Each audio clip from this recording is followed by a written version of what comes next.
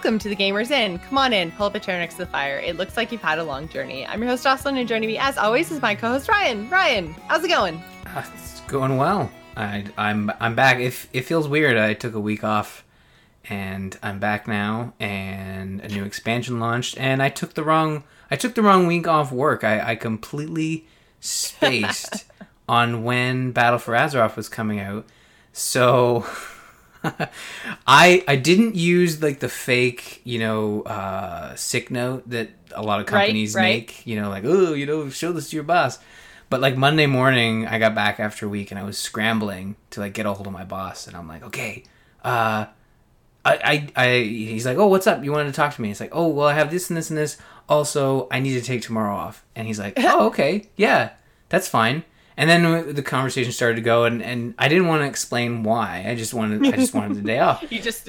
So he was saying, he said, and we get along pretty well. He understands me. He knows I'm a gamer and stuff, and he knows I do podcasts and whatnot. So like, this is not like, I'm not gonna get in trouble here. But he was saying like, oh, hopefully you're taking it off for a good reason, and you enjoy your day. I was like, okay, fine. I might as well tell you, I'm taking it off so I can play a video game, and then that was the end of the conversation. But yeah, it was. I did not use the fake sick note. I think that's how you actually get fired for taking a day off to play video games. But yeah, I mean, they're your vacation days, right? Oh yeah, no, it was all above board. It was just like I felt bad for taking a week off, then coming back in for one day, only to be off again. Only to leave and so okay, were you able to actually? I guess I thought we were gonna do BFA after we did everything else. No, we should. I just wanted to do the story. We'll just roll right into Warcraft talk right now. Let's just do it. So since you took the day off, were you actually able to get in on expansion launch day? Oh, this expansion was perfectly timed in the fact that it launched Monday night. So I was not only looking at Tuesday being, a WoW day, because beforehand Ashley said, "Oh, I'm going to take the kids to Aromas," and strategically they nap in the morning and they nap in the afternoon. So it probably offered me a good whole day there of sporadic time, but good time nonetheless. But also it facilitated me staying up really, really, really late Monday night. So I was up till 2 the first night, and I sat down around 7 and started playing. That's really late for Ryan, you guys. Well, when you have to wake up when you're up at 6:30, whether you like it or not, every day. Luckily, my Ashley has been super awesome and supportive, and I just said to her, look, like, World of Warcraft is this weird beast where it's this huge game, and you pay for a subscription, and new expansions come out every 2 years. So like, can I stay up super late? Can I sleep in for like a half hour in the morning just to kind of recoup what is probably going to be a late night? And then can I play video games all day? And she, awesomely, she was cool with the whole thing. So, but you only pull that out every once in a while. It's not an everyday thing. But it was for WoW, and I think it was worth it, because I think that there was only maybe one little hiccup the first day on Monday night where I was. And we were on the same server. You didn't appear to be, because you were streaming it. I didn't notice if you were having any issues server side, but like it was like lagging real bad. I didn't have any issues the first day. So on Monday, it was totally fine for me. I logged into my character, like not actually into the game. Like I didn't actually go into the world. I was just like on my character select screen. And then about like 5 minutes to 6, so 6 is when it was supposed to launch, about 5 minutes to 6, somebody in my chat was like, oh, the quest just popped for me. So then I tried to log in. And then, so I think I kind of like missed the big push because I was a couple minutes early. So I think I got just ahead of like the giant wave of everybody trying to log in. So I had no problems Monday night. I played. I didn't get disconnected. I didn't Earthen Ring didn't have any problems. So it was fine. My problems were I tried to stream again on Tuesday night and do my second zone, and I couldn't interact with the world. So my character screen took a really long time to log, and then once my characters actually popped up, then I would load into the world, which would take forever. And then as soon as I got into the world and tried to turn in a quest or cast a spell or mine an herb, then it would just cast forever. So it's like I was like not actually connected to the server. So I wasn't able to play on Tuesday at all, which was a little bit frustrating. That's too bad. But then I got to play. I played for a significant amount of time yesterday, so That's good. No, it was just Monday night and it wasn't even the beginning. I jumped in around 7, so an hour after it launched, and I had forgotten that, maybe it was since Mists, where it was just, it was just like an unlock, like a snap of the fingers, and all of a sudden it was available and you got the quest pop and stuff, and that's such a cool feature, like, to do all that work just to have that happen. Like, it's just really, really awesome that they can do that. But it was around like 10 o'clock, so it was starting to get to the point where, like you said, it was just, you weren't connected to the server, and it's to be expected. They were having issues, and some of the CS folks over on the Twitter were have a little more fun with people than they maybe should have been, but hopefully no one got in trouble for that. I think it was quite funny. They were being a little snarky, but because I mean, this is one thing that we talk about all the time on Angry Chicken, and I think we've mentioned it on here a couple times before, is like when people make the comments, like a company, and it doesn't even have to be Blizzard, but a company can put out like a super cool trailer cinematic, or like put new cosmetic items in the game, and people are like, why the hell are you working on cosmetic items? Why aren't you working on server stability? And it's like, the guy that paints the cosmetic items is not the same guy that builds the server tech. So maybe you should just think about that comment for a second, and you're being a little ridiculous, which essentially is what the CX folks were saying. But you're right. Yeah. Like there was a certain level of snark, but this is also a 14-year-old game, so I feel like at this point it's earned, because this happens every single time. I had no problem with those comments, because it's like, I get it. I understand working for a large organization. It's not one person doesn't do all everything. The things, and that one person may not even touch all the things, or even understand all the things. So the fact that someone would suggest that is pretty funny. But no, considering worldwide launch, and 7 or 6 p.m. Eastern is still an achievable time across the world, especially when you think of it as World of Warcraft. Like, a lot of people will go out of their way to stay up and play this game at launch. So I'm sure they had a significant amount of folks. It was a midnight launch in Europe, and a very early morning launch in Asia. So it was probably the most inconvenient time was actually for the EU folks, because they're the ones that couldn't start playing till midnight. And then if they had any connection problems or anything else, then, but I feel like, yeah, it was great for NA. We got it a day early, like Pacific time, got it at 3 p.m. So yeah, it was, I'm glad that it went as smoothly as it went, because worldwide launches it was the first one that Blizzard's ever done, or at least that World of Warcraft's ever done. And it was, I think it went pretty well, considering they let everybody in all at one time. So overall, the launch is pretty good. Chat room's asking what a significant time in WoW is. So I'm curious. I think on Monday I played from launch, so 6 until I think I streamed 5.5 or 6 hours. So I streamed till almost midnight, and then I took a bit of a break, and then went back in again and played another like 2 or 3 hours, I guess, and just kind of like puttered around, finished up the zone I was working on, did some profession quests. Like, I didn't do anything too crazy. And so I guess I put in like 8 or 9 hours the first day, so on Monday.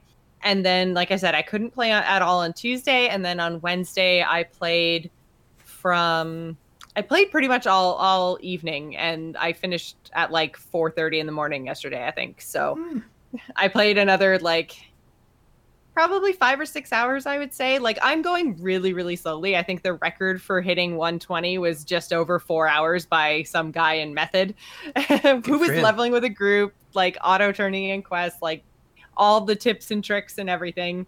But I've been reading all the quests. I've been taking my time, and definitely not like maximizing my path through the zone or anything. And I'm almost at max level. But yeah, I've definitely been taking my time and questing alone. So it takes me longer to kill things. And I'm also leveling with war mode on, which means I get in fights with people all the time. So that takes me away from actual like questing. So yeah, There's lots and lots and lots of alliance now in the horde areas, so it's not like day one it was like only horde in the horde areas because no one was a high enough level to actually enable the war campaign and get the ship over to the other player's island. So for the first like plus all the login issues that people were having, so Mm-hmm. it was pretty quiet the first day. But yeah, it's a lot of people are hitting max level now, so including most of my raid team. I feel like I'm so far behind.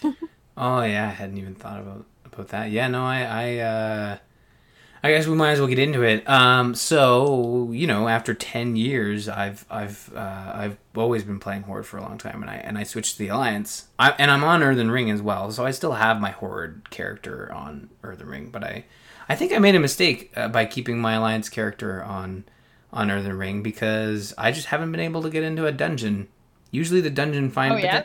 But then I thought about it, and it's like, well, the dungeon finder pulls from all servers, so. I just remember in Legion being able to get into a dungeon pretty much instantly in the Finder. Do people not use that anymore? Are you a healer or a tank, or are you damage? Because damage queues are always longer, right? Oh well, yeah, but I am damage, but I guess I could switch to Holy. So I started a Paladin. I've always wanted to play a Paladin, and I've always wanted a Draenei character, so I started a Draenei Paladin, I played. You should be a Lightforge Draenei Paladin. I know that you won't have the rep unlocked to do that allied race quest, but once you actually do it, then you should, race change. It sounds like I looked at that and for all the allied races, and I thought, man, that looks like a lot of work, and I don't know if I want to do it. It looks like a lot of work. Well, you do have your Legion stuff unlocked, right? You got to max level in Legion, you just kind of stopped playing after that, but you have like your mission table unlocked. Yeah. Because you could go back to your class hall in Legion and there's missions for rep with the Lightforge Draenei. It's I think Army of the Light is actually the faction you have to grind with, but you could potentially do it that way and then just kind of unlock it a little bit over time. What's the specific reason for wanting the Lightforge Draenei? You have to unlock the rep for. Oh, you mean like why would you? Why would I want them instead of just a normal? Why would you play a normal boring one as a paladin when you can be like a super light forged version? I hadn't thought of it that way. Actually, I had thought of it that way, and then I saw that I had to be exalted. I'm like, nope, that's not happening. I got to exalted once to get a dragon in Wrath of the Lich King, and it was so boring and it took so long, and I realized that this is like 8-year-old tainted experience, but I was gonna say it is totally different now because you can do world quests, emissary quests, mission table stuff. It doesn't take as long as it used to, for sure. Like I think a lot of people looked at it and went, "Oh, I need to be exalted with these factions." But if you just like quest through Argus and do some world quests, you'll get there. It's actually much faster than it was back in Wrath of the Lich King. To the point that they had to add, like, people were gaining so much rep with factions that they needed to add a reward every 10k rep afterwards because people were they were like, okay, I did this in a few days, now what do I do? Okay. And so every 10k rep with factions that you get now offers you a bonus chest. I had thought about like, because I have a bunch of boosts, so I use one boost. I think I have a boost left over from Draenor, and it's 100 boosts, and I figured like, okay, that I'll save that one for whatever allied race I unlock, and I was actually thinking of because I love the accents for the Kulturis the folks. Kultirans, yeah, the Kultirans. I love that accent, and I thought like, I should look at what they look like. Like I don't really care about the racials. I don't care about like their skills. I just more like what do they look like and their accents and stuff. So I'm saving that 100 boost for, and I realize I'm talking to the person who has a specific WoW podcast, and I'm talking to a lot of folks who really, really dig WoW in a way that they're like, why would you go for the second porn stash, race when you could have, this very specific paladin type allied race? It's like, I also thought about going for the Tauren as well because they look really cool, but the High Mountain Tauren are neat. I haven't actually fully unlocked them yet. I'm technically on the quest, but I'm just like, eh. Yeah, I guess for me is like I'm still going through Battle for Azeroth, and last week I didn't get a chance to talk about it, and that I did all the pre-expansion content with my horror character. I got all the way through Siege of Lordaeron, and I did all that, and I was just like, you know what? I just can't. I just can't do it. I can't do one thing like mass genocide of the tree and then chemical warfare. I'm just like, you know what? I'm gonna let other people do this, and I'm gonna experience the other side because that's just how I'm feeling right now. It's not like a statement. It's not like, oh, screw you, Blizzard. Like, I still think the Horde side, it sounds like the story will be very interesting, and there's a great thing about the war campaign and that you get to see the like missing pieces of the story, like at least the cutscenes, which I thought was a really cool idea. Yeah, I so I've just been playing as the Alliance. I'm not too far. I'm like one zone in, I think. One zone. Yeah, I did the. So yeah, so I'm 2 zones in, and you got to see Horde cutscenes as an Alliance player during the war campaign because I definitely didn't see any of like I've seen a lot of Jaina cinematics shared. I have not seen any of that as a Horde player. Oh, well, because basically, like, so at the beginning of the game, there's just this. So, like, everyone's talking about how WoW is doing story better, but there's still, like, missing. There's still some critical missing pieces. Like, for example, at the beginning, it's like, oh, the Horde came in and stole, like, a troll and this, like, princess.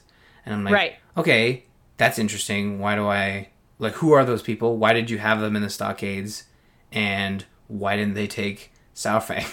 They came to save the trolls. So we tried to save Saurfang and he wouldn't come with us. He abandoned us. So he's Really? no longer he's no longer a member of the Horde. Huh. But then what? You just like, well, we'll settle for these two trolls, and it just so happened to be like, Well, no, we were sent after the trolls, and then we oh, because the trolls were being held in the stockade, we went by Sarfang, and he was like, "No, screw you guys," and we were like, "Fine, screw you," and then he was like, "I'm staying here," and we were like, "Fine, stay here," and slammed the door on our way out, and then went and got the trolls that we came for. huh. Well, okay, so maybe I'm missing like a good chunk of the story, and rightfully so, because you're playing both sides. I think this is Well, really yeah, the I mean, first. the Alliance you wouldn't have heard our conversation with Sarfang, right? It would be like maybe if you went down into the stockades and tried to talk to him, maybe he'd tell you. I don't know, but Well, I think what basically happened with the war campaign is it's the first time you go to the troll island. I don't know what it's called. It's like Zandalar. Zandalar, thank you. And you get there, and one of the Alliance guys is like holding a troll captive. He's got the sword to the guy, and he's like, "All right, you need to talk." And then basically you ask him a question. He's like, "Yeah, I'll talk." It's like, huh? I didn't think to just ask him to talk. I've just been pointing this sword at his throat the whole time. And then it plays the cutscene from the other side of where they show you the Alliance ships being attacked by these siege ships, and then it shows the other side of the Prophet sort of ordering, and then Nathanos kind of saying like, "Boo, what's happening?" I don't know. He's kind of weird, that guy.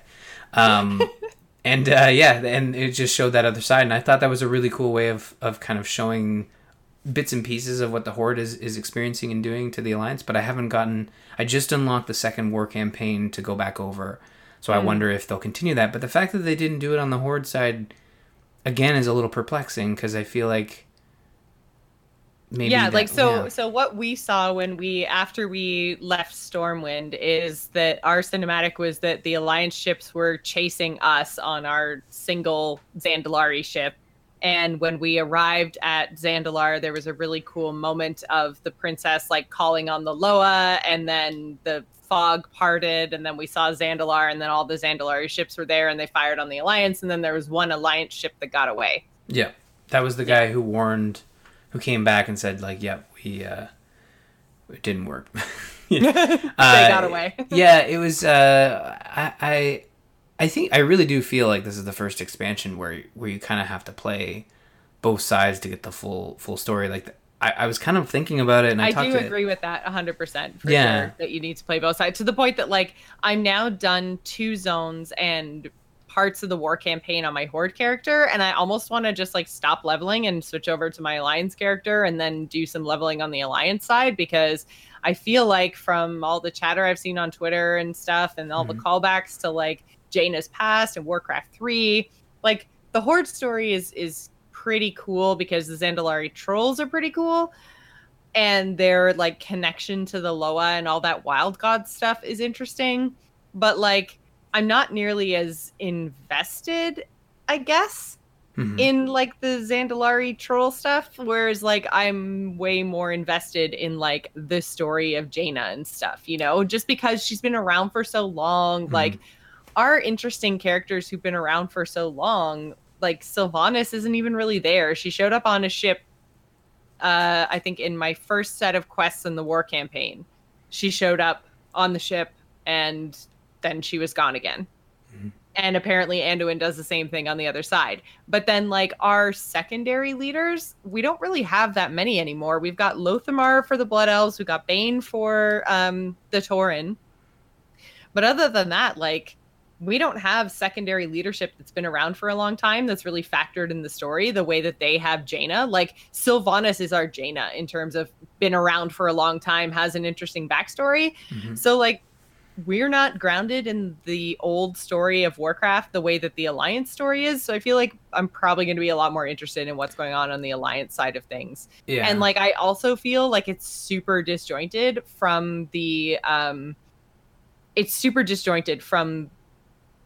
pre-patch to this. Like and I said this to our raid team too. Like the pre-patch was like war, escalation, escalation, escalation, and then now we're just dealing with troll problems. We're not fighting the Alliance anymore. And Well, I'm kind of like and yeah, there's the war campaign is a right. thing, but again, like the war campaign is gated behind levels, so that story is really disjointed and doesn't fit in with what I'm doing for the trolls. Like I'm in the middle of a troll zone and all of a sudden it's just like ding, Nathanos wants you back in Zandalar, and I'm like, I'm busy, Nathanos. Yeah. He's kind of a dink, that one. I don't know. I feel like if I play as the Horde, I don't. I just can't. I don't like him. I don't Yeah. know. It's just weird. I don't think you're supposed to like him. And chat room saying Bane is pretty present. Bane is standing next to a map going, "Which zone would you like to go to next, hero?" That's not really being present. He's just standing there. He's That's a not spot doing on anything. Bane, though, right? Like Thank you. that's really good. He's not doing anything compelling, like grappling with his past, like Jaina is. He's just herpaderping next to the map. Well, Lots of mountains over there. Let's maybe go to the mountain. Oh, should we go to the desert? Okie dokie. oh no, he's Rocky or Bullwinkle or whatever the moose. Yeah. No, Windrunner is doing the same thing next to the map, and there's Shaw as well on the Alliance side. But they've continued, so it kind of feels like in the pre-patch, it was big war move. Big war move. Alliance was caught.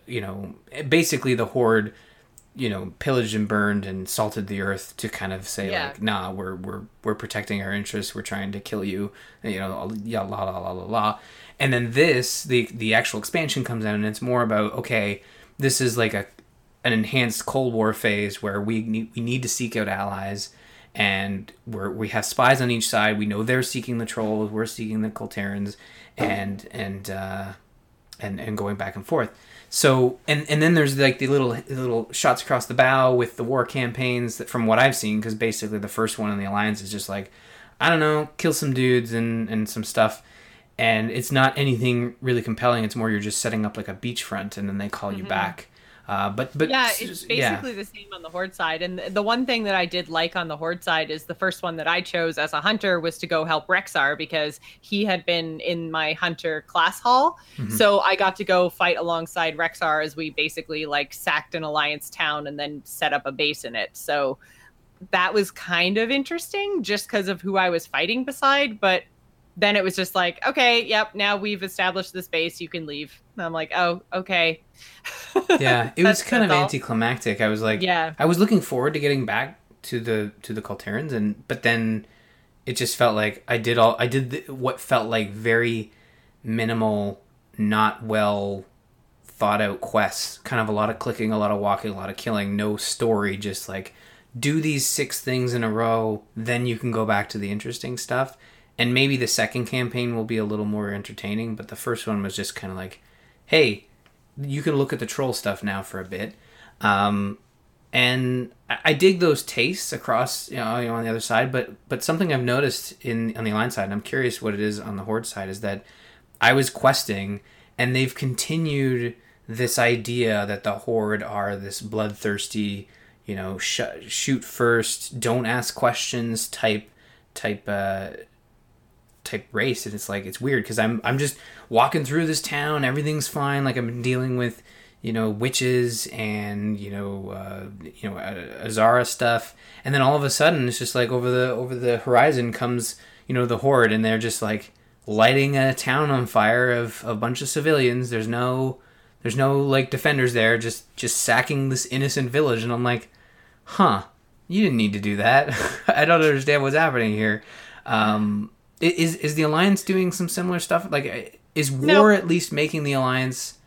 Are they trying to bring the Alliance down to the Horde, or are they just continuing to kick the Horde down? They're just stuff? Kicking the Horde when we're down, as far as I can tell so far. That's so stupid. I really don't like that. The thing that frustrates me the most is that, like, there are parts of the pre-patch, I don't know, because again, I haven't played Alliance side, but there were parts in the pre-patch where it's like, me as a Horde player would go through, sack a town, just kill the military, and then on the Alliance side, they would get to the town after the Horde has moved through, and everybody, including civilians, is dead. And I'm like, I didn't kill civilians. The Horde, like, could be like an honorable war. Do you know what I mean? Like, if you just go for military targets, that's like the rules of war state, like, just military targets, and everyone agrees to that, and whatever. Anyone that kills civilians is evil. And now it just seems like, from the Horde side of the story, we seem partially honorable, except our war chief is a little bit nutters and does some really bad things. But at least as, like, there's still a large part of the Horde that's honorable and refusing to do those kind of things. But then it's like, from the Alliance side, it's very much just Horde evil, Horde evil, Horde evil. Like, and so far, I haven't even seen... I don't think so anyways. I haven't even, like, seen the Alliance at all, like, on Zandalar. It feels like we're not on the defensive anymore, but we're not taking the offensive, but we're just preparing. The whole story about the Alliance is like, we need allies, because there will be overrun. Like, we lost a lot of people at Lordaeron, and we know the Horde are going for the trolls. Like, so we need allies here. And Jaina's basically like, I'll try to get the Kulterans back. And Anduin has a good line where he's like, it's your fault they left in the first place. Good luck. Like, kind of, that's going to be quite the task. And she's like, well, I'll either return with them or I won't return at all. So let's see how this goes. And it's the whole Kultaris. Is it Kultaris? I know I'm pronouncing it wrong. Kultiris. So the whole Kultiris, like, campaign is, you get there, and it's kind of like Game of Thrones, where there's this head of house of the island, but then there are all these other houses that you need to unite. Rule as a council, yeah. Yeah, and it's really, really neat. And I'm just looking at the troll stuff. I watched a bit of your stream, and I'm like, what is bundling this in relation to Battle for Azeroth? Like, nothing. It sounds like there's nothing there. It sounds like it's interesting, and it's cool, and it's a great zone. But, like, what does the interests of those trolls have to the greater story of Warcraft? Like, Kultiris has always been there, right? Like, and has a reason to not want to come back to the fold, right? And they show that pretty strongly. But I'm just curious where those other guys come in. Where the trolls come, basically, and I think that this has a lot to do too with the leadership style of Anduin versus Sylvanas. Sylvanas is very, like, play everything close to the vest, like, don't tell anyone anything, and it's just like, we need allies. I have a lead on an ally. She's being held in Stormwind. Go get her. And even then, the Zandalari trolls were our enemies in Pandaria, and so it's very much like, and there's even, you talk to one troll as part of one quest, and you have to, like, spread the word of the prophet, and the prophet is the guy who was leading the ones that we were fighting in Pandaria, and one of the guys even says, Zul, he doesn't know what he's talking about. Did you hear about the time that he predicted that Zandalar was going to fall into the ocean, and then he stole all of our ships and then went and started a bunch of wars? Yeah, not listening to that guy. And I was like, yeah, I do know that story. That's Pandaria. That's funny. But yeah, so it's just like, I don't know. It's doesn't feel as grounded in Warcraft. It's interesting story, but I feel like and I don't know how much they do on the Alliance side, but the Horde side very much feels like they're setting up the first like big bad that we're going to have to fight, and I think that's why it's so distracting Hmm. is that like we literally have an old god presence on Zandalar, and so because we have that crazy old god presence, it's like, well, we know how bad the old gods are, so this is what we're going to have to fight. And why are we fighting the Alliance again? Yeah, like So, it just seems from a story perspective, like I don't know whether it's weak storytelling or it's just they're pinning it all on Sylvanas and the way mhm. she is trying to Oh, protect they're her horde. definitely doing that. And Yeah. yeah, and they're trying to say like, oh, she's trying to protect the horde, but it doesn't even really feel like that. And then our like the reason that I hate Sarfang so much, I think he's a terrible character, is that Hmm. everyone's like, oh, he's so great, he's so honorable, he needs to be our war chief, and I'm like, he just left. Like he totally bailed. Like that's a really shitty move. Well, you So like know, if he did actually want to attempt to bring the horde back to its honorable ways, stay with the horde and then attempt to rally forces like Vol'jin did against an evil war chief. And that is also kind of a crappy story because we just did that. yeah. So Well, I don't with know. I feel like I'm at the point now where like my brain is almost like I am leveling through and reading the quest text and stuff, mhm. but I'm definitely in a place where I'm kind of just like divorced from the story and the lore because I'm like, this is really not that good or that interesting. And I think Yeah. it's going to an interesting place, but Mhm. the journey, at least Horde side, has not been great. The Alliance journey has been really cool as it focuses on local tourists and that whole island and the fact that we haven't seen these folks since Warcraft. Well, probably I don't know. I can't remember now. I guess Theramore, maybe Theramore was the last of uh them. was Warcraft 3, I think, when Warcraft 3 Dalen was, Proudmoore died? yeah, Warcraft 3 was Yeah. where he So died. that was the last time that you saw like straight up like Kultirans from the island. Theramore was where Jaina and her people settled Oh, post Dalen dying. okay. So then, yeah, Warcraft 3. So to me, it's like it's bringing back a lot of interesting stuff, and they do hint pretty strongly. There's one, I think that the northernmost section of the island deals with Ajara and their the Kultiris connection to the sea and all that stuff. So it is really really interesting, and it kind of shows like a bigger bad. And I wonder if there's I don't know where this expansion's going. Like you don't do you know Horde versus Alliance for the whole expansion. Like, but are they doing Horde versus Alliance for like the majority of the beginning? Like, am I gonna have to play through hours and hours of content to 120 and then rating and then get to the good story on the Horde side? Is that I think that's kind of No one like knows. No one knows. The yeah. devs just keep saying like, "Oh, wait and see, wait and see." And I think that's my big problem is that like it's very, very hard as a horde player to stick around and wait and see Mhm. when the entire leveling experience of the expansion feels bad. So, Yeah. and again, I'm not all the way through. So I did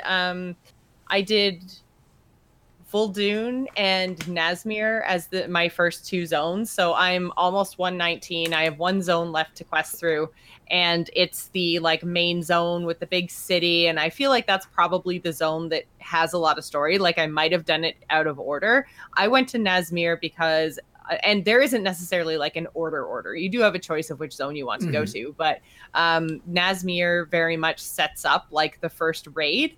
So I feel like I skipped all of the like introduction to the trolls and stuff by going to that zone first. It was really cool, really compelling. I loved the story there. It was really neat. But yeah, it wasn't maybe the order that I should have done it in. Mhm.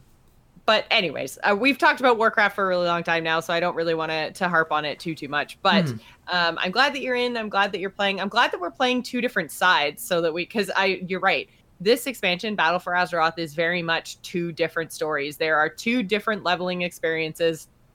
one for the Alliance, one for the Horde, and how much you actually get to see as the flip side. Like when I went and did my second, like establishing my second base, I got to see a little bit of the witch stuff. Hmm. But again, it was like, oh, there's witches here. And then we just established a base. So like I would not recommend that. There are witches there. No, I mean, I'm obviously gonna keep playing, and I'll because of the way I play video games, I'll have to talk about it next week because I really won't have a lot of time to play anything else. There's not really a whole lot of anything else coming out now, so this is perfect. But yeah, I probably will have finished that witch side and done some more war campaign. I haven't spoiled anything. I haven't looked at what happens at 120. I don't want to know. I want to find out for myself. But I wonder if that's like the light switch of like, oh, this is where we're going, or if it's just more like get ready to rumble. I don't know. I feel like 8.1, 8.2, like that's where stuff is really going to start getting back to the Alliance versus Horde, maybe. But yeah, for now, it feels really disjointed. There's some stuff gated behind levels that I don't think should be gated behind levels. If anything, I feel like it should be gated behind story so that they could make it more cohesive. But these are all very, very typical WoW problems, I think. Like, the storytelling is better than it used to be, but it's still not stellar. So, anyways, you did play a little bit of Walking Dead. So, is it still the same old Walking Dead? So, as is tradition, I do a show called, Zombies Ate My Podcast, and I'm the Telltale guy. Like, as is also tradition, I will not give up on these things. Like my co-hosts Bob and Lou are like, I got them to try A New Frontier, the last Walking Dead for Telltale. They played one episode and they're like, Ryan, this is trash. And I'm like, it is, but it's also The Walking Dead, and really we don't have a lot of options here, guys. But I'm joking. So I played through it, but then this is like, you got this, Ryan. So I've been playing through it. I've bitten the bullet on this one. And yeah, it is more The Walking Dead. It is more Telltale, but they've beefed up. It's the same old engine, so it still has those same quirks, and sort of you can tell that it's like, oh, this is a 10-plus-year-old engine. But they have boosted up the backgrounds, so the backgrounds do look a lot better now. In that before it kind of looked like everything was blurry. This actually looks like the backgrounds never really were the problem, though. It's not. Getting caught up on invisible polygons and not being able to interact with objects properly. I haven't really had, like, they have addressed those issues. My biggest problem with the Telltale games has always been, the way they portray the story, or the way they kind of wear their illusion of choice on their sleeves. Like, a good game, like a good story game with choice, has the ability to portray choice, as opposed to just showing like, oh, here's your options, but then like 2 seconds later it's like it didn't matter because they just killed that character or something like that. Yeah. There is still that issue here. Like there's still going to be those things where it's like, I better choose wisely, and then the next scene is like, oh well, I guess that didn't matter. That person was going to die no matter what. But yeah, they've boosted the graphics a bit, so you can kind of tell that it looks a lot better. It runs a lot better. They've taken sort of the issue with the Telltale games. They, like you said, you often find that you're getting caught up on stuff and not interacting well. I think they've simplified things and made it more of a narrative experience and a guided experience, and that you're still controlling your character, but you're in more of a controlled environment, as opposed to like, hey, walk around and click on all the highlighted stuff. Like, they've gotten rid of that and put you more on a path of like, okay, we're going to put you in this room, and like, when you're interacting with this area, it's going to bring you into a closer zoom view, and then there's less cumbersome walking around and getting caught up on stuff. So they've addressed a bit of that, but like I said, my issue with the Telltale games has always been the way they try to tell a story, and in this one is being billed as the conclusion to Clementine's story. So that's interesting. And the clear issue with A New Frontier was the fact that they took Clementine out of your hands and made her a secondary character. So the whole time you're trying to play this new character to get to the new pieces of story for Clementine, and it just felt very like it was always out of reach.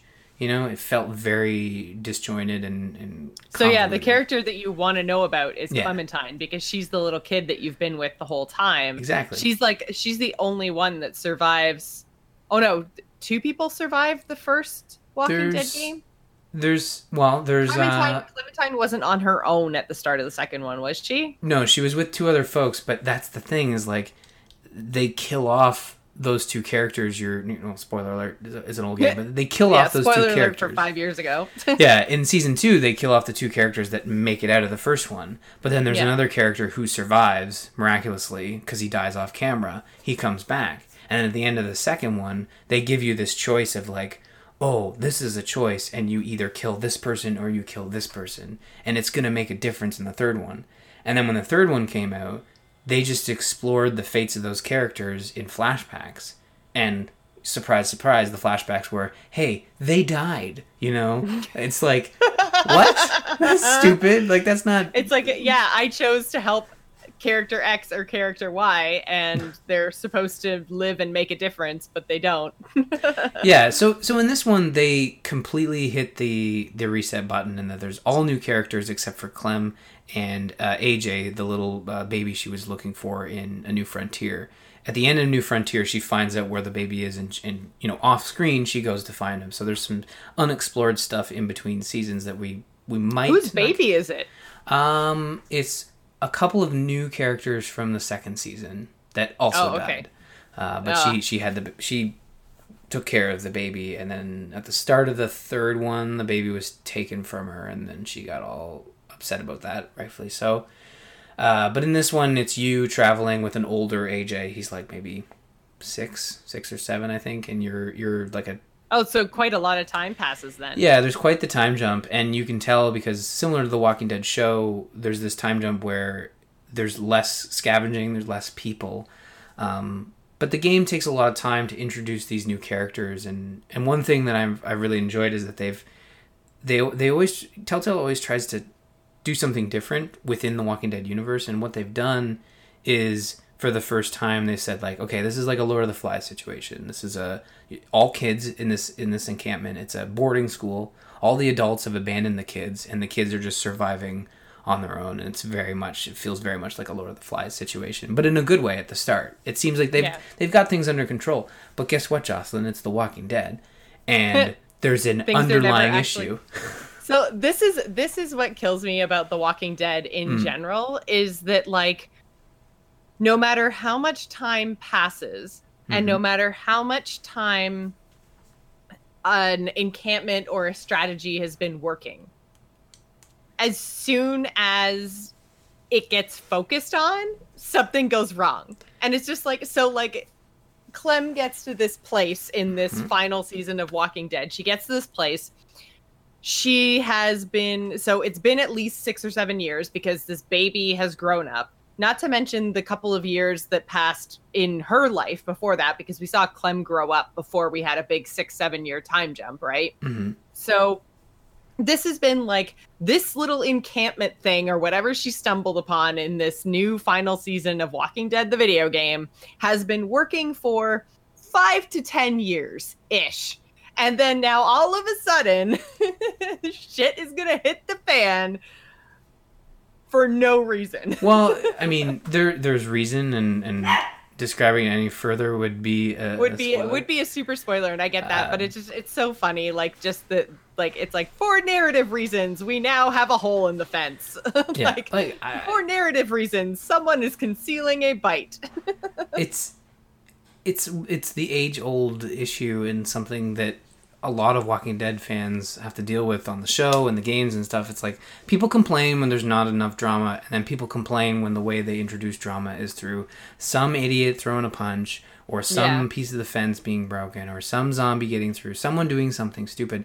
And I will say that in this season, it's not because someone's done something stupid. It's just the dynamics of the group and outside gangs and being discovered, and then finding out that maybe there's a bit more to that scenario. And I think the slowness and the setup of episode 1 is, okay, I can accept that. I've bought into the season. That's my only option. So let's see where episode 2 goes. But if episode 2 also flounders, it's like maybe they got another dud on their hands. But I'm looking forward to seeing where it goes. I mean, we've been playing with Clementine in the Walking Dead games for, I think our first Game of the Year episode was I think Walking so, Dead. yeah. So it's been almost 6 years, right? So, and they've announced that all the episodes when they're coming out, they'll all be out before the end of 2018. So we'll be able to experience that right up until the end of the year, and yeah, it'll be interesting to see where it goes. I really like Clementine. I think she's a good character. She's probably the only good character that has made it through those games. Like, they haven't really been able to, since Lee and Clementine, they haven't been able to duplicate that success in the game. I mean, AJ's interesting and cute, and there's a lot of like really. Is he better than Carl? Because Carl was super annoying. Oh, he's way better than Carl, because there's these great moments that they keep setting up and interesting dialogue where he's playing with another kid, and he picks up this toy and he's like, "What is this?" And it's a police officer, and Clementine says like, "Oh, that's a cop," and he's like, "What's a cop?" And they right, have that. He grew up in the world. That actually that is pretty interesting. Yeah, so they do a lot of stuff with that, and all of those dialogue, scenarios about like, what is an artist? What does an artist do? Oh, they draw for a living. It's like, cool, I want to be an artist. It's like, well, sure. Well, you can't really anymore, buddy, but nice try. But no, it's just that kind of stuff is really where it shines. So the relationship between AJ and Clementine, I mean, we know it's going somewhere tragic, like this being the conclusion to the story. Like, I bet you Clementine sacrifices herself so AJ can get away, and then AJ's the star of the next games, and they're trying to pick up where they left off with Clementine, because when we first found Clementine, she was like an 8-year-old, so... Yeah, it'll be... It's quite cyclical. Yeah, and I mean, they've said that, like, maybe the final season isn't the best way to describe this. This is the conclusion to Clementine's story, but, we could do more Walking Dead, and I think what honestly will happen is they're going to treat this as the beginning of the final season, as like a branching point, and they have a real opportunity here to not complete the diamond, but just keep doing that buckshot, and even the last episode going wildly different and having different conclusions. I think that's where the interesting stuff lies, is lean into the fact that this is the final season and have the conclusion to this season be so wildly different, because you're not picking it up after. You don't have to worry about those varying ends. Mm-hmm. And I just don't want to see like a duplication of the end of season 1. If Clementine's going to sacrifice herself to save AJ, and or I'd like to see some differing endings based on my choices and my relationships with characters. So yeah, we'll see. We'll see how that goes. Well, I look forward to seeing how it goes. So the whole thing is called The Walking Dead, the final season, episode 1. Mm-hmm. Yeah. Okay. So then, did they actually named the game the final season? Yes, it's called Walking Dead: The Final Season. Yeah. Yeah, that seems a little bit like maybe they should have, if they wanted to keep making Walking Dead games, they maybe should have not called it that. They should have called it like Clementine's Fall or The End of Clementine or something like that. Like, even because a fall can mean so many different things, right? A fall can mean she becomes the bad guy. A fall can mean that she dies. A fall can mean, all kinds of things. You can fall up too. Yeah, sure. Yeah. I've fallen up the stairs countless times. But yeah, so anyways, I won't be playing it. No. I've given up on all of these episodic games. Like, I've stopped recommending these games to people. Yeah, even the one that we played that I was super excited about, and it was really, really interesting at the beginning of the year, and now I can't remember the name of it, but it was kind of like the mystery on the island. Oh, The Council. Yeah, that's it. Mm-hmm. Yeah, I'm not even sure if there's new episodes of it out yet, but I basically want to just wait until all of the episodes are out, because when I got to the point that I realized it was an episodic game, I was like, well, this is the most disappointing thing I've played this year. Yeah, I think the episode 2 came out, and 3 is also out, so there's 2 more episodes expected before the end of the year. So we should have that completed soon. Yeah, once all the episodes are out and I can just play through the game start to finish, like intended, then I will we'll get on and review that. But if you guys haven't realized, I'm not a big fan of gating content. I don't like it in Battle for Azeroth, and I don't like it in Walking Dead or any other episodic game. I think that's the conclusion we can draw from these two discussions. Making me wait for story is a bad idea. So that's probably why I enjoyed playing Sea of Thieves so much today, is they don't make me wait for story, because there really isn't any. That's not a solution, Jocelyn. Sure it is. It's a make your own story. But so I actually did get a chance today to play Sea of Thieves with Josh, and I noticed a couple of things. So I haven't actually been back into Play Sea of Thieves since before they launched Hungering Deep. So Hungering Deep was the first big content patch that was meant to come out 3 months after launch that they pushed ahead and brought out, I think, like 6 weeks or so after launch. And since then, they've also brought out another content patch called Curse Sales, which just launched. So it's happening right now. And each one of them has like a limited time quest attached to it. But the way that they do quests, and Josh and I realized today, and actually ended up Googling because we got so stuck, is you basically just have to explore and experience the world, which is why it was so hard for us because we hadn't played. Like the last time we played was when we played together, which was again before Hungering Deep. And they have had like little weekly events. They, like I said, they had Hungering Deep, which we totally missed that content patch. There's a new faction in the game now too. There's a new currency to earn. Like there's all kinds of new stuff. So recognizing like what was different in the world and what might be worth interacting with was really, really difficult because we'd been out of the game for so long. It's like if you had still been keeping up with Sea of Thieves, it would probably be very obvious what was new. But it did take us a while, like, and especially when I'm totally in a WoW mindset, the idea of like, where's my exclamation mark? How do I start my quest? Like, let's go. And there's none of that in Sea of Thieves whatsoever. Like the interface has not changed. There's no like arrows on the map or anything else. It's like you talk to a dude in the tavern and he basically mentions like, oh yeah, I think I heard a rumor about so and so going missing. Like maybe you should go talk to her friend. She's around here somewhere. And then so like you have to go like look at all the merchants and try to figure out who it is that might have information about the missing friend. And then, you know, like we had to try to like basically talk and explore. And then the part that we got lost on was there were actually footprints in the sand that we missed. And that was the like one inspect the footprints breadcrumb that we missed because you have to like follow the footprints all the way to the end before it'll actually give you like a little X pop up to interact with it sort of thing. So we ended up Googling it because we got really, really stuck and we went a couple places that we thought it was trying to point us to and we couldn't figure anything out. So we ended up looking it up on the internet and then we were like, oh, we have to go do that and then talk to this person. And then we were given like 3 or 4 different islands that we were supposed to go and look at. And then like on the island, we found a journal. So it was a really interesting like set of, oh yeah, Josh is right. There was no like hint or mention or anything that we should even be like looking for footprints. And I don't know what it looks like on Josh's system, but I know he's playing on an Xbox, not the One X. And I am playing on my PC, but the game was running so poorly. I was going to say it was not optimized, but I don't know what their code looks like. So that's an unfair statement on my end. So on my computer, the game wasn't running all that well last time we tried to play. Again, months and months and months ago. So I had like all of my graphics turned all the way down to low. So when I actually like looked at the sand, it almost looked like the footprints I was supposed to follow, even when I knew what I was looking for, just kind of looked like vague, slightly different brown colored shapes. Like they could have been like little sand dunes or something. Like they were really, really hard to see because my graphics were turned down so low. So I feel like the footprint finding aside, the idea of like talking to different townspeople and pulling together hints and deciding like where we should go. And like we even at one point like talked to an undead parrot, which was hilarious.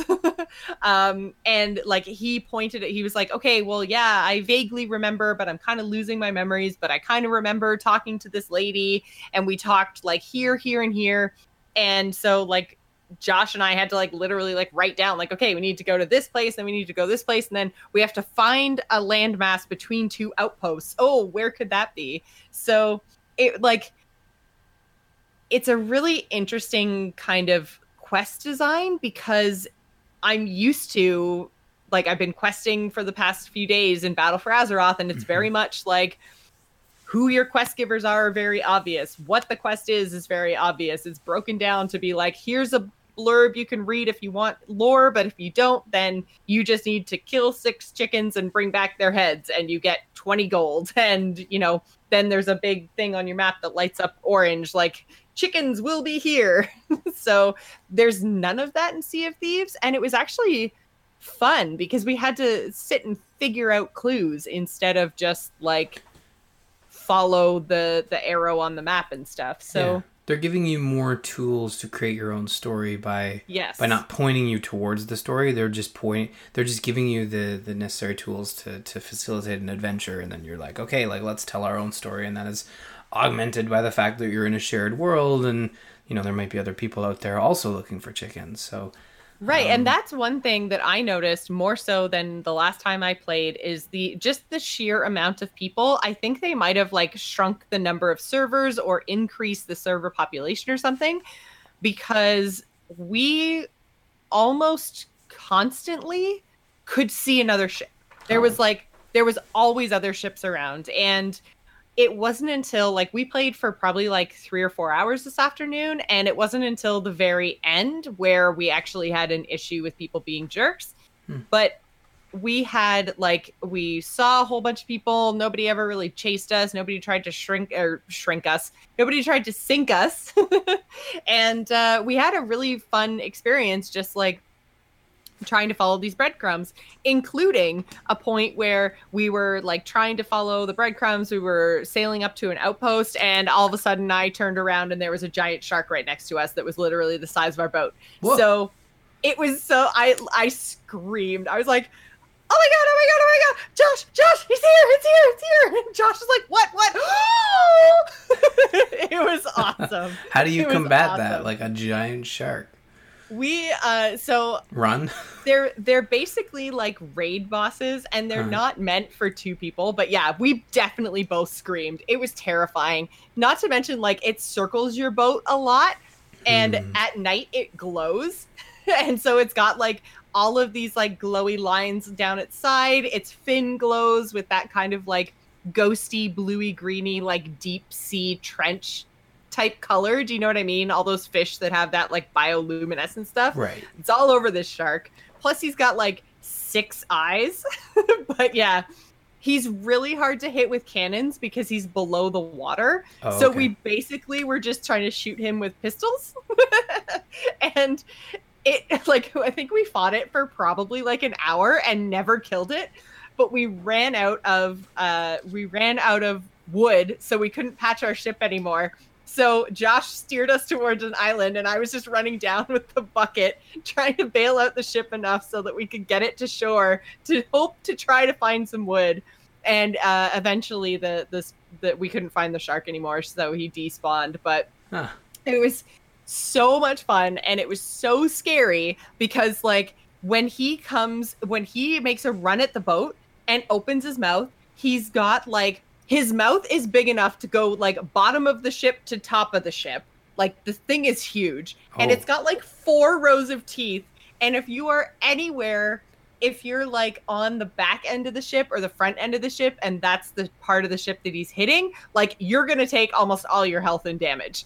Like you have to be on the opposite end of the ship to where he's attacking. And if you are on any kind of a deck, you're going to get knocked off. Like he hits the ship so hard that he knocks you off unless you're underneath, like under the deck. And even then, if you're underneath in the like hull of the ship, you'll take all the damage. So it's just like when you see him coming at the ship, you're just like, oh my God, where do I even go?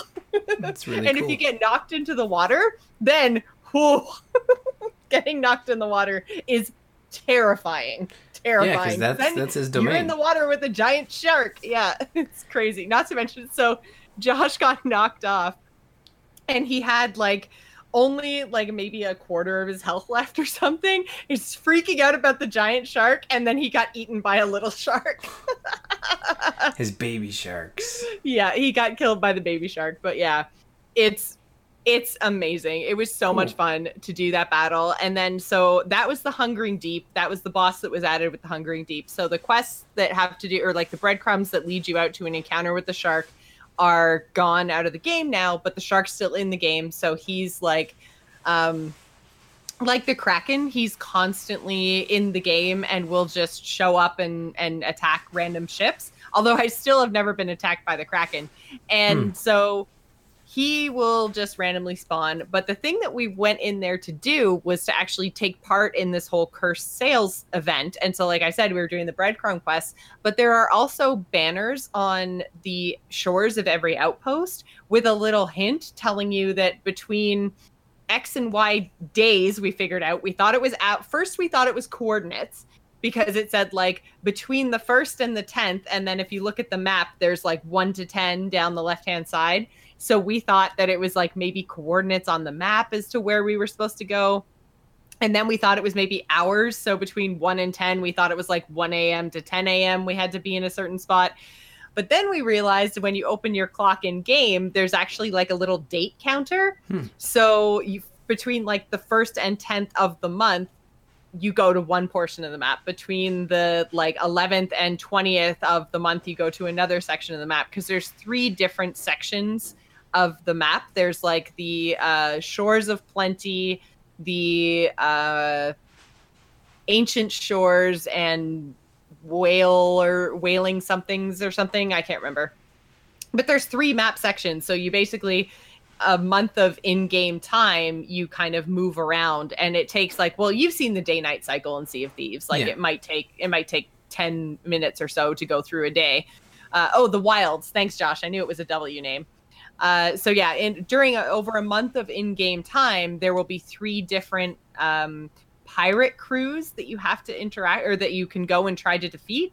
So that was the next thing that we did, is we went to the area of the map that had the pirate crew active, and we went to go and try the fight. There was already a galleon that was fighting. And so we showed up in a sloop, another sloop showed up, and the other sloop showed up and was trying to get us to join an alliance, which is something else that they've added in the game.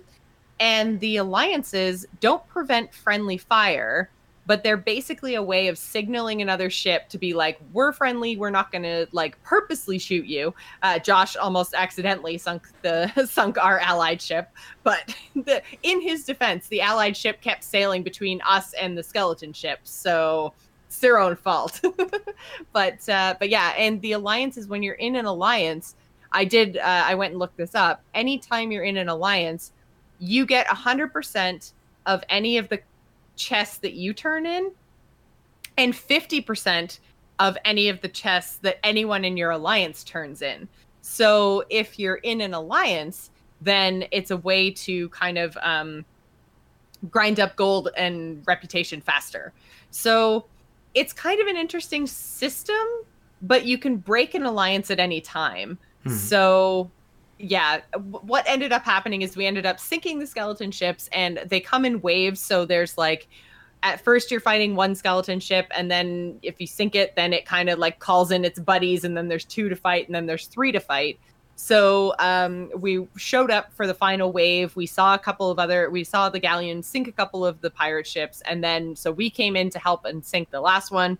But the galleon was full of assholes, which is not really surprising if you guys have been playing Sea of Thieves at all. So we were purposely not shooting the galleon. We were purposely shooting the pirate ship, and then they started shooting at us as soon as the pirate ship went down, or as soon as the skeleton ship went down, and then chased us all the way to the outpost, and then just kept killing us over and over again. And we're like, we have no treasure. We were actually just about to log out. We even left the skeleton ship without even diving to see if there was a shipwreck. So like, why? And then like the guy that jumped off the ship had the title, the pirate legend title, and I was just like, dude, you're picking on people with a default ship. Like, we literally have nothing. I'm glad that this is fun for you, but I was just like, next time, what I'm going to do when we're about to log off is I'm just going to figure out which way the wind is going. I'm just going to put the sails down the whole way. I'm going to jump off and let them chase my empty ship. Like, it's interesting, like when you think about how when you're designing a game that focuses on multiplayer, and you put there's no strong barriers there, because barriers would get in the way of the orchestrated fun. Of the adventure, yeah, exactly. Yeah. And I do, like, I understand that, and I'm not like upset with the developers. The game is what the game is, and I like what the game is. I do like that there's PvP, because to me, it makes it so that there's always a sense of adventure, because every single person that you come up to, you're like, are they going to attack me? Are they not going to attack me? Like when I Mm-hmm. was playing solo a lot, I was, I very much just like, I hid all the time. Like I was very, very careful about where I like sailed my ship, and I was paying a lot of attention to the whole like the horizon all the time. So I was very, very, very careful, and I had a lot of fun playing like that because it kept the game like exciting to me, Mm-hmm. because I always felt like I was in danger. I always felt like I was going to be attacked.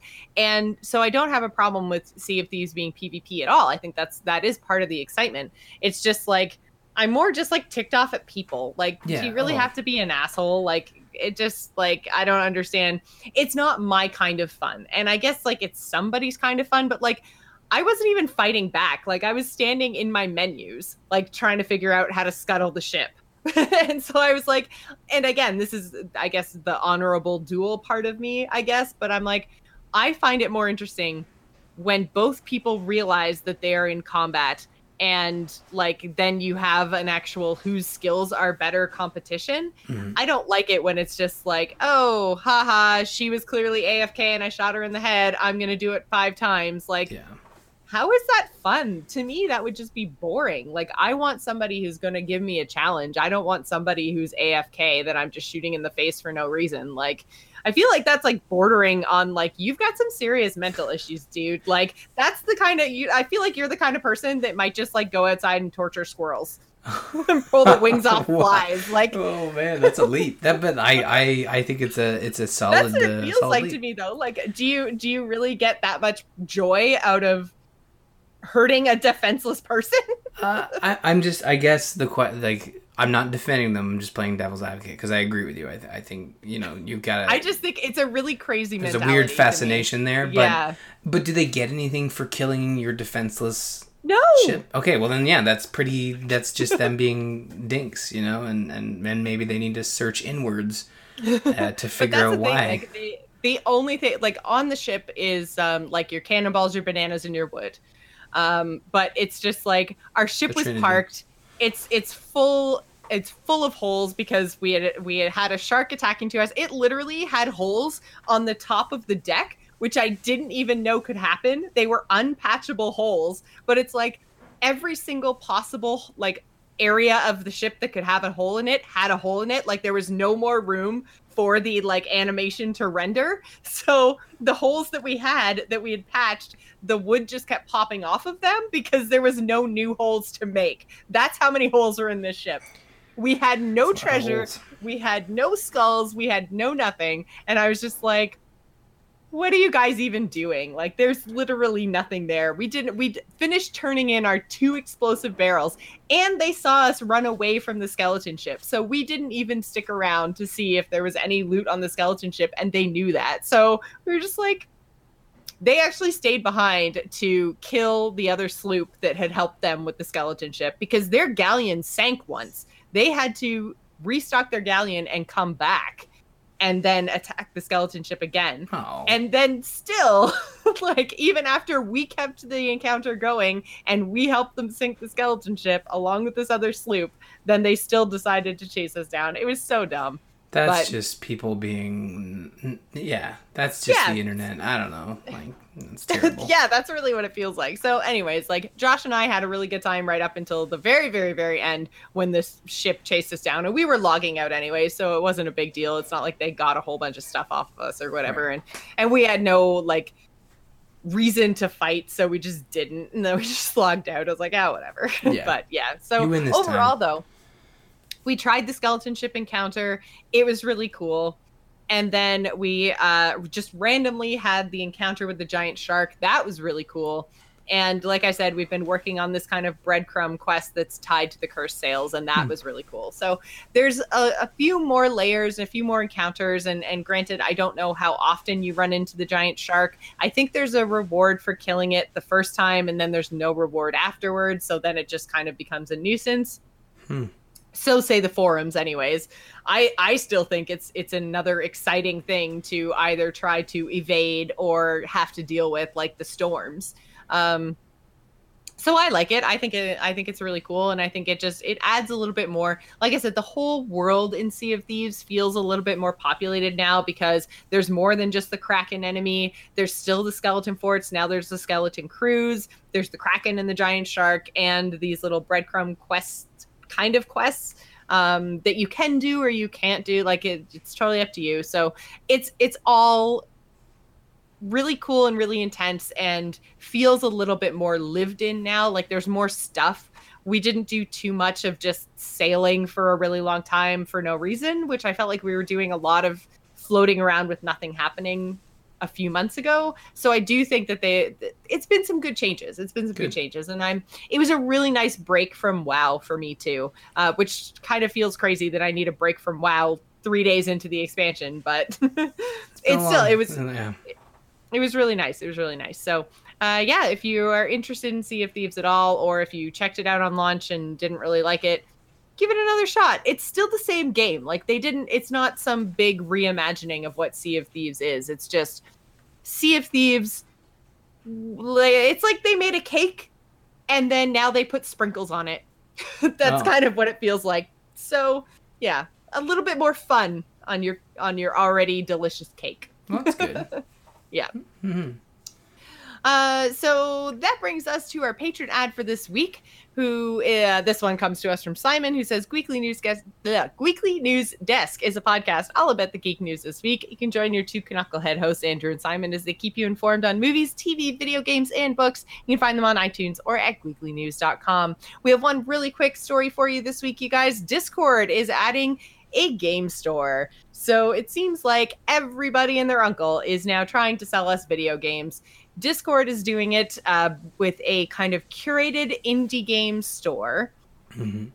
And I really don't know how I feel about this. In a world where Steam exists, and it's not even necessarily that games are different prices on different consoles, so I don't really know if I need yet another place to buy games. And I think my biggest problem with this is that I feel like, and we are using Discord right now, and if you guys are watching the live stream, you can see like Ryan's video has flickered black a couple times. Discord used to do one thing really well. It was a super awesome voice chat. It was a small set of people who were using it. It was solid. It was reliable. And then they started to they opened it up to more and more people, which is fine. And then they added they added video chat, which has kind of been rocky, but felt like it was slowly getting better. They were kind of like working out the kinks.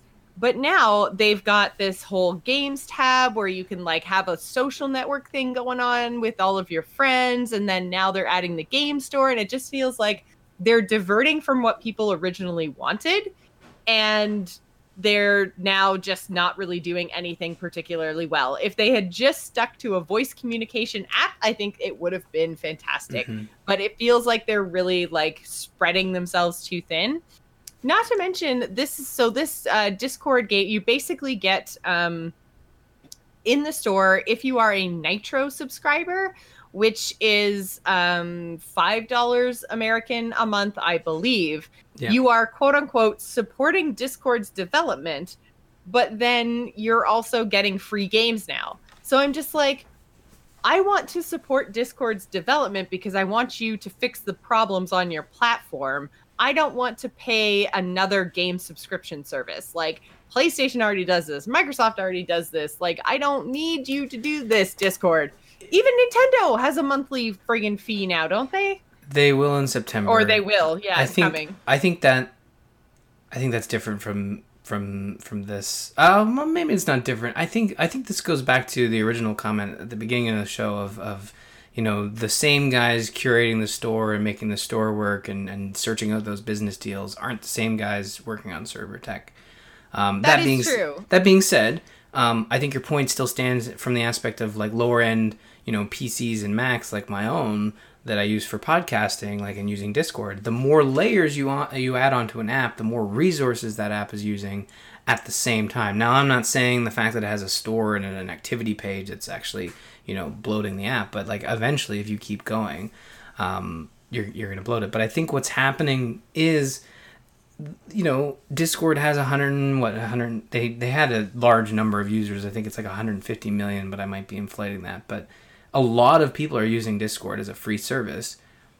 Yeah, you're going to do something with those users and try to convert them into more money. And they are saying, 150 million people use Discord. Yeah, like I can't blame them for trying to do that, but at the same time, I can still be upset and look at competitors coming up that will then bring up, like with Skype, they kept adding to it and not fixing the issues, and they still haven't fixed a lot of issues. That's why we're using Discord right now.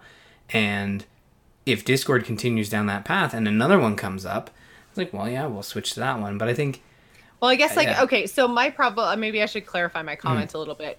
I'm not necessarily talking about resources in terms of like person A doing job A and B. Like I know that there are people doing like handling different jobs, but like if I'm giving them $5 a month, then that's $5 a month that should go towards person A doing development job A to make servers better. Well, yeah, because now it's like that $5 might be $4 to person A, but then is $1 to person B to curate a game store that I don't want. Well, so it's not only like that; it's that. I mean, I don't know how business deals work, but like they must be paying. I mean, I understand how business deals work, but this specific one, how does business work? Everybody says the guy in business. Who even businesses? How do I business? Please write book on business. No, I think that you're right in that the $5 a month, which hasn't been increased, but you're getting more as a user. Like they have to pay for those games that are being given away for free. It's a small amount, I'm sure. Because it's a large subscription service, but then there's the aspect of like they might get more people to subscribe now that you're getting more free games, and then the influx of people subscribing who didn't really care about supporting or didn't want an animated avatar or choosing the numbers on the end of their ID might actually subscribe for so it might offset it a bit. And I gotta say the store I noticed it. I think it's live now. For everyone in the games page has been live for a while. I don't know if the activity pages. Yeah. I actually like the activities page, but the store, it's a curated list of the hottest indies going on right now. I think the free listing is not that great. There's nothing in there that really jumped out at me, but Dead Cells top center, Frostpunk's in there, Hollow Knight. Like they've got a good listing. If they can keep that curated list to like a minimum and not go down the road of Steam and Origin and Ubisoft, where it's just like, here's every game we could get signed on to our, give us 10%. Our platform, yeah. I'd rather see this curated list than, like, if they're going to do a store, I'd rather see the curated side as opposed to here's everything. Even Twitch has a game store now. So. Yeah. But even then, with a quote unquote curated list, like Steam has tried to do that too. But I think it's because you're right. Like there's just so much on their platform that even their curation is giving me a whole lot of shit that I don't want. So it's like the, looking at the Steam store, it's like they have so many, so many multiplayer games that when I play a game for game night or something, like let's say I play Depth, then it shows me 10 games that are technically tagged with multiplayer, but they're terrible and they're things that I would never buy. So it's like it's going to depend on the amount of curation, which again goes into the amount that they're investing into something that I don't even want. But the other thing that I'm concerned about is that there are, like, as time goes on, there are more and more and more and more issues with quality when it comes to voice and video chat on Discord. It's not as solid as it was 6 months ago. And if they're going to be using their existing servers and bandwidth and stuff to be serving up games, and I don't know 100% how all of this back-end server stuff works, if they just redirect you over to, like, say I buy Frostpunk, do they redirect me to a Frostpunk server to download? I don't know. But if it's going to be impacting Discord software or Discord's like server capacity or network capacity, like anything, I want them to be dedicating all of that to what they're supposed to be doing, which is allowing me to communicate with people I'm playing games with. And the bigger it gets, the more, Brian, you said bloated. I think that's great. Mm-hmm. Like if I'm running Discord to try to talk to people on the same computer as I'm playing games on, I want that to have as little impact on my system as possible. And if you're trying to make another Steam, just don't. Like, Oh, just let me talk. I don't want my talking smooshed in with my Steam everything. Like, I want to have as little running on my system as possible to make my gaming experience the best that it can be. So I hate this. I wish they're they'd making never another done this. Steam. This Yeah. is their stab at This is like, Steam. yeah, indie Steam. Yeah, like it's not. There's no way around explaining this one. Like this is their first step towards, having a store and trying to get that cut from developers. Like, Who, I already don't pay any attention to the activity tab or the game tab or whatever the hell they called it. It shows up as soon as I log in every time, and I just dismiss it, and I go to my actual servers where people are talking, which is the thing that I want to use Discord for. The fact that they're expanding this excess functionality that I didn't want, like, oh man, Discord. I was a huge champion of yours. Like, I was part of trying to get our guild over to be on Discord. And like we made Discords for Gamers In and for Faz and for everything. Like, I loved using it to communicate, but it's getting so big and bloated, and like they don't know what direction they want to take their company now, other than like, let's chase whatever the new hotness is to try to make a buck. Man, the platform is not what it used to be, and not in a good way. So I don't know how much longer we're going to be using Discord. We've actually switched over to use another service for most of the other podcasts, so we'll probably use it for Gamers In next week. But yeah, Discord is not where it used to be when it comes to quality. So I think this is a terrible move, but maybe they'll prove me wrong, and maybe Nitro will become something like Ryan suggested that a lot of people want to use, and then as more people join Nitro, it will allow them to actually develop the platform better. I don't know, but I am so sick and tired of paying $60 a year to all these companies that offer me free games that are games I don't want. Like, oh yeah, it's definitely like just a pile of games. I learned that I canceled my PS Plus and my Xbox Live, and I haven't looked back. In that, I just don't. Now that being said, the Nintendo one, they're going to be giving you retrofitted with online gameplay NES games like that.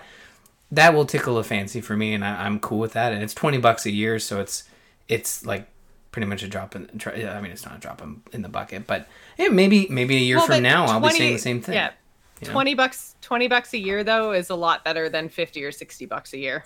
Yeah, $60 a year, and I think now it's even $70.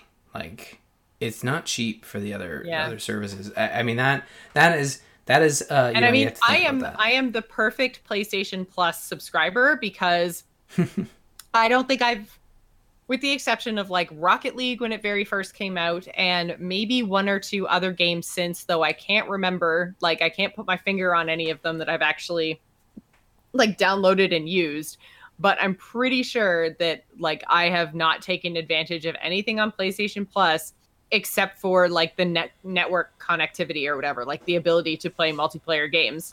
Right. And even then, I can't remember the last PlayStation game I did multiplayer online. Yeah, I mean, like I played Detroit and I played Horizon Zero Dawn, neither one of which have any multiplayer that I took advantage of.